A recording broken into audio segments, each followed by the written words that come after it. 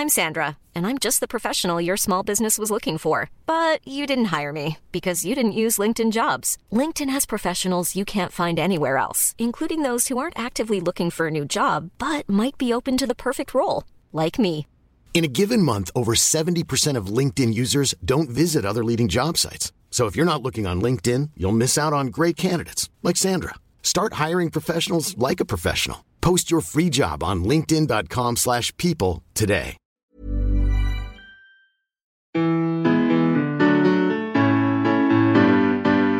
Hi, you're about to get smarter in just a few minutes with Curiosity Daily from Discovery. Time flies when you're learning super cool stuff. I'm Nate. And I'm Callie. If you're dropping in for the first time, welcome to Curiosity, where we aim to blow your mind by helping you to grow your mind. If you're a loyal listener, welcome back. Today, you'll learn about why you may want to consider letting yourself daydream, how a sense of humor might protect you from depression and anxiety, and the effects of caffeine on the performance of soccer players. Without further ado, let's satisfy some curiosity. Results from a new study out of Harvard Medical School suggest that daydreaming might help our brains remodel our memories and might serve a higher function than just giving our active minds a little break. Okay, let me unwind this a little bit. So I know that there have been a million studies on the function of actual dreams, and I know that our ability to dream is actually really important for our mental health and for proper brain functioning. But are you saying that daydreams serve a similar role? Well, not exactly, but to put it as scientifically as possible, maybe. To really get to the heart of that, we should define daydream. Okay, that's a good point. I mean, we all know what a daydream refers to, but how do you actually define it? When we dream while we're sleeping, certain areas of the mind activate, right? Can scientists point to specific brain activity that signifies daydreams? Sure. At the most basic level, daydreams are those few moments where you sort of lose your focus and your mind wanders. Another way to describe it is as a state of quiet wakefulness. Studies of daydreaming have shown a sort of confusing spectrum of positives and negatives. Some studies suggest that people who daydream a lot have lower working memory capacity, but other studies say that people who daydream a lot have higher working memory capacity. Like the two studies show the opposite results? Well, it turns out that studying daydreaming is actually pretty tricky. There is other compelling and conflicting research too, but that's why this new study is so innovative. First, they wanted to specifically look at brain activity in the visual cortex over time. And second, all of the study participants were mice. Okay, wait a second. They somehow figured out how to get into the tiny daydreams of mice? Indeed, they did. The mice were shown two different checkerboard images and then were observed afterward in a quiet waking state. Daydreaming? Daydreaming, exactly. So they found that when they viewed a specific image, their neurons fired in specific patterns that were unique to each image. And then when they daydreamed afterward, their neurons would often fire in very similar patterns. Okay, so the idea is that the neural patterns are the same, so the mice were probably thinking about the image they just saw. The mice were daydreaming about those images they were shown. Okay, that's pretty cool. But what do these mouse daydreams teach us about quiet wakefulness? They found a couple of fairly logical things, like daydreaming activity in the visual cortex was more frequent for the most recently viewed image. That makes sense. And daydreaming is more common at the beginning of the day. Sure, that also makes sense. My brain has basically had enough by the time I get home for dinner, and it's just ready for real deal dreams. Sure. But there was another really surprising finding. They found that over time, the daydreams about a specific image evolved. What do you mean? So not only do the mice's daydreams about an image change over time, the initial neural patterns can allow researchers to predict exactly how they will change over time. So if I'm getting this right, it's like we see something or have an experience, and then we sort of go back over it when we daydream. But over time, how we think about that experience evolves? Exactly. And daydreaming about those experiences helps our minds sort them out and make unique sense of them. In other words, daydreaming likely plays a role in brain plasticity, which is the brain's ability to change and adapt in response to new experiences. Huh. Okay, I never honestly thought that much about the daydream, but it sounds like there's a lot going on there. Yep. Obviously, they need further testing to understand how this result translates to humans, and they want to further investigate the connections between neurons in the visual cortex. But this study really shows that there's more to the daydream than at first glance. New research published in Europe's Journal of Psychology suggests that how we approach humor could have a pretty big impact on depression, anxiety, and stress levels. How we approach humor? Do you mean like our sense of humor? Yes, but it's more specific than that. So there's a ton of research that shows that humor helps people through tough times. It can work as an emotion regulator or a coping mechanism.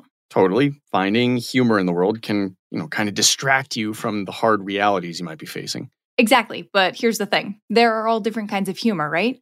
Lead researcher Alberto Dionigi wanted to know if the different kinds of humor led to different outcomes when it comes to mental health. So, is someone who loves puns happier than, say, someone who loves watching fail videos?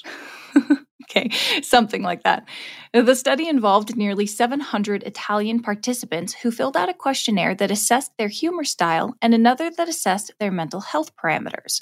They broke humor style down into 8 categories: fun, humor, nonsense, wit, irony, satire, sarcasm, and cynicism. Okay, what are the differences between, say, fun and humor? Sure. So, fun is the kind of humor that is all about pure enjoyment and laughter.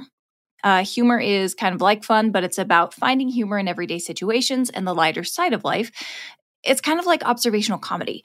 Nonsense is, absurdity. Wit is that kind of intellectually sharp and clever kind of laugh. Irony is when you say the opposite of what you mean, and satire is a social critique. Sarcasm. We all know about sarcasm. It's like those cutting remarks that can be pretty funny, but, can also be kind of hurtful. Exactly. And cynicism, they say, embodies skepticism and a mocking attitude toward everyday life. That is a lot of different kinds of humor. Humor is definitely more complex than most of us give it credit for. So it's easy to understand why different styles of humor might have different emotional impacts. And that's exactly what the study found. The more kind-hearted, good-natured style of humor was more correlated with lower levels of depression, anxiety, and stress. The way we joke definitely reflects the way we see the world, I guess. Yeah, and conversely, the darker forms of humor, like cynicism and irony, are linked to emotional distress. Irony and wit are specifically linked to anxiety and stress, while sarcasm correlates with depression. All right, you say correlates. You're not saying that using these different styles of humor will lead to these emotional states, right? The study didn't find causation, you're totally right. It only found correlations. It's also important to stress that the participants were all Italian, so there could be some cultural differences in a broader study. Curious to see them do this study on a bunch of Gen Z Tumblr users, see what type of humor they have and their outlooks on life. Oh, no. I do feel like the bigger picture here is that humor plays at least some role in our emotional well-being. Oh, absolutely. And if applied appropriately and constructively with further research, mental health care providers could incorporate a few laughs into treatment strategies. All right. Well, I guess laughter really is the best medicine. Mm-hmm. Yeah. I see what you did there. Yeah. Well done. Yeah. Mom deserves the best, and there's no better place to shop for Mother's Day than Whole Foods Market. They're your destination for unbeatable savings, from premium gifts to show-stopping flowers and irresistible desserts. Start by saving 33% with Prime on all body care and candles. Then get a 15-stem bunch of tulips for just $9.99 each with Prime. Round out Mom's menu with festive rosé, irresistible berry chantilly cake, and more special treats. Come celebrate Mother's Day at Whole Foods Market. A collaboration between Staffordshire University in the UK and Shiraz University in Iran has delved into the effects of a particular drug on the performance of 16 and 17-year-old soccer players. Yeah, okay, that doesn't sound super ethical. They gave 16 and 17-year-old soccer players a performance-enhancing drug? I guess I didn't mention the drug was caffeine. Okay, you forgot to mention that. That does make a little more sense. Yeah, and think about this. We might not think much about caffeine, but it's one of the most widely used and popular supplements out there. Lots of research has shown its benefits when it comes to exercise. It's known to enhance our attention, our accuracy, speed, energy. It can boost our mood, obviously. Sure, anyone reaching for their first cup of coffee in the morning can attest to that. Right, but its impact on higher cognitive functions, like problem solving and decision making, are somewhat less studied. Okay, so that all makes sense. But isn't soccer all about the other stuff? It's like accuracy, speed, energy. Is there a lot of problem solving going on out there on the pitch? More than you might think. But let's talk about the study itself. They looked at 12 footballers, as they like to call them across the pond. And like I said, they were between the ages of 16 and 17. They had them undergo an evaluation called the Loughborough Soccer Passing Test, which tests for skills like passing, dribbling, control, and, yes, decision-making on the pitch. They also had them do a computer simulation of gameplay scenarios to further test decision-making. Plus, they tested their accuracy at short and long passes, so stuff like that. And I assume some of them took caffeine beforehand and some didn't? They had each participant do these tasks twice, once with the help of caffeine and once with a placebo. So did the caffeine produce a bunch of messies? Oh, you learned the name of a soccer player. You taught it to me. So not exactly. In fact, the results were a lot more complicated than you might imagine. Caffeine tended to make their passes more accurate, especially the longer passes, and it made them more energetic, obviously. But when it came to decision-making, caffeine actually made them worse. What, really? Yeah, decision-making ability dropped by about 7%, and their scores on the Loughborough Soccer Passing Test were 3.5% lower with caffeine. The thinking is that caffeine is good for simpler tasks, but may adversely affect complex tasks.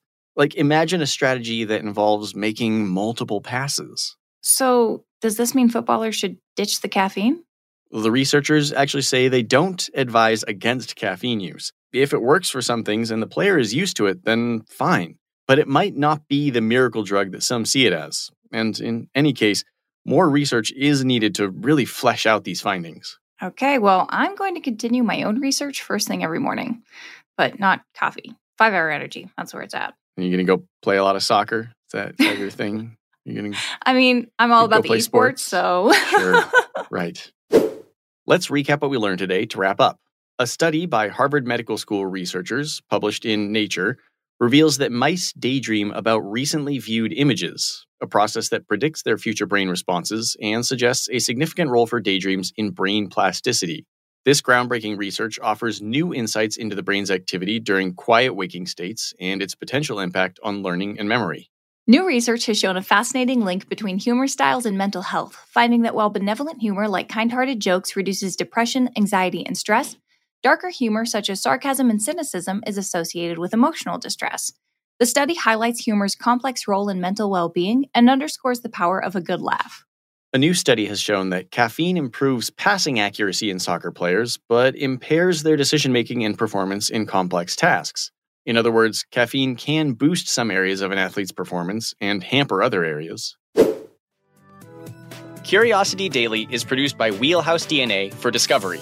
You can follow our show wherever you get your podcasts, and we would love it if you could take a second to leave us a 5-star review on Apple Podcasts.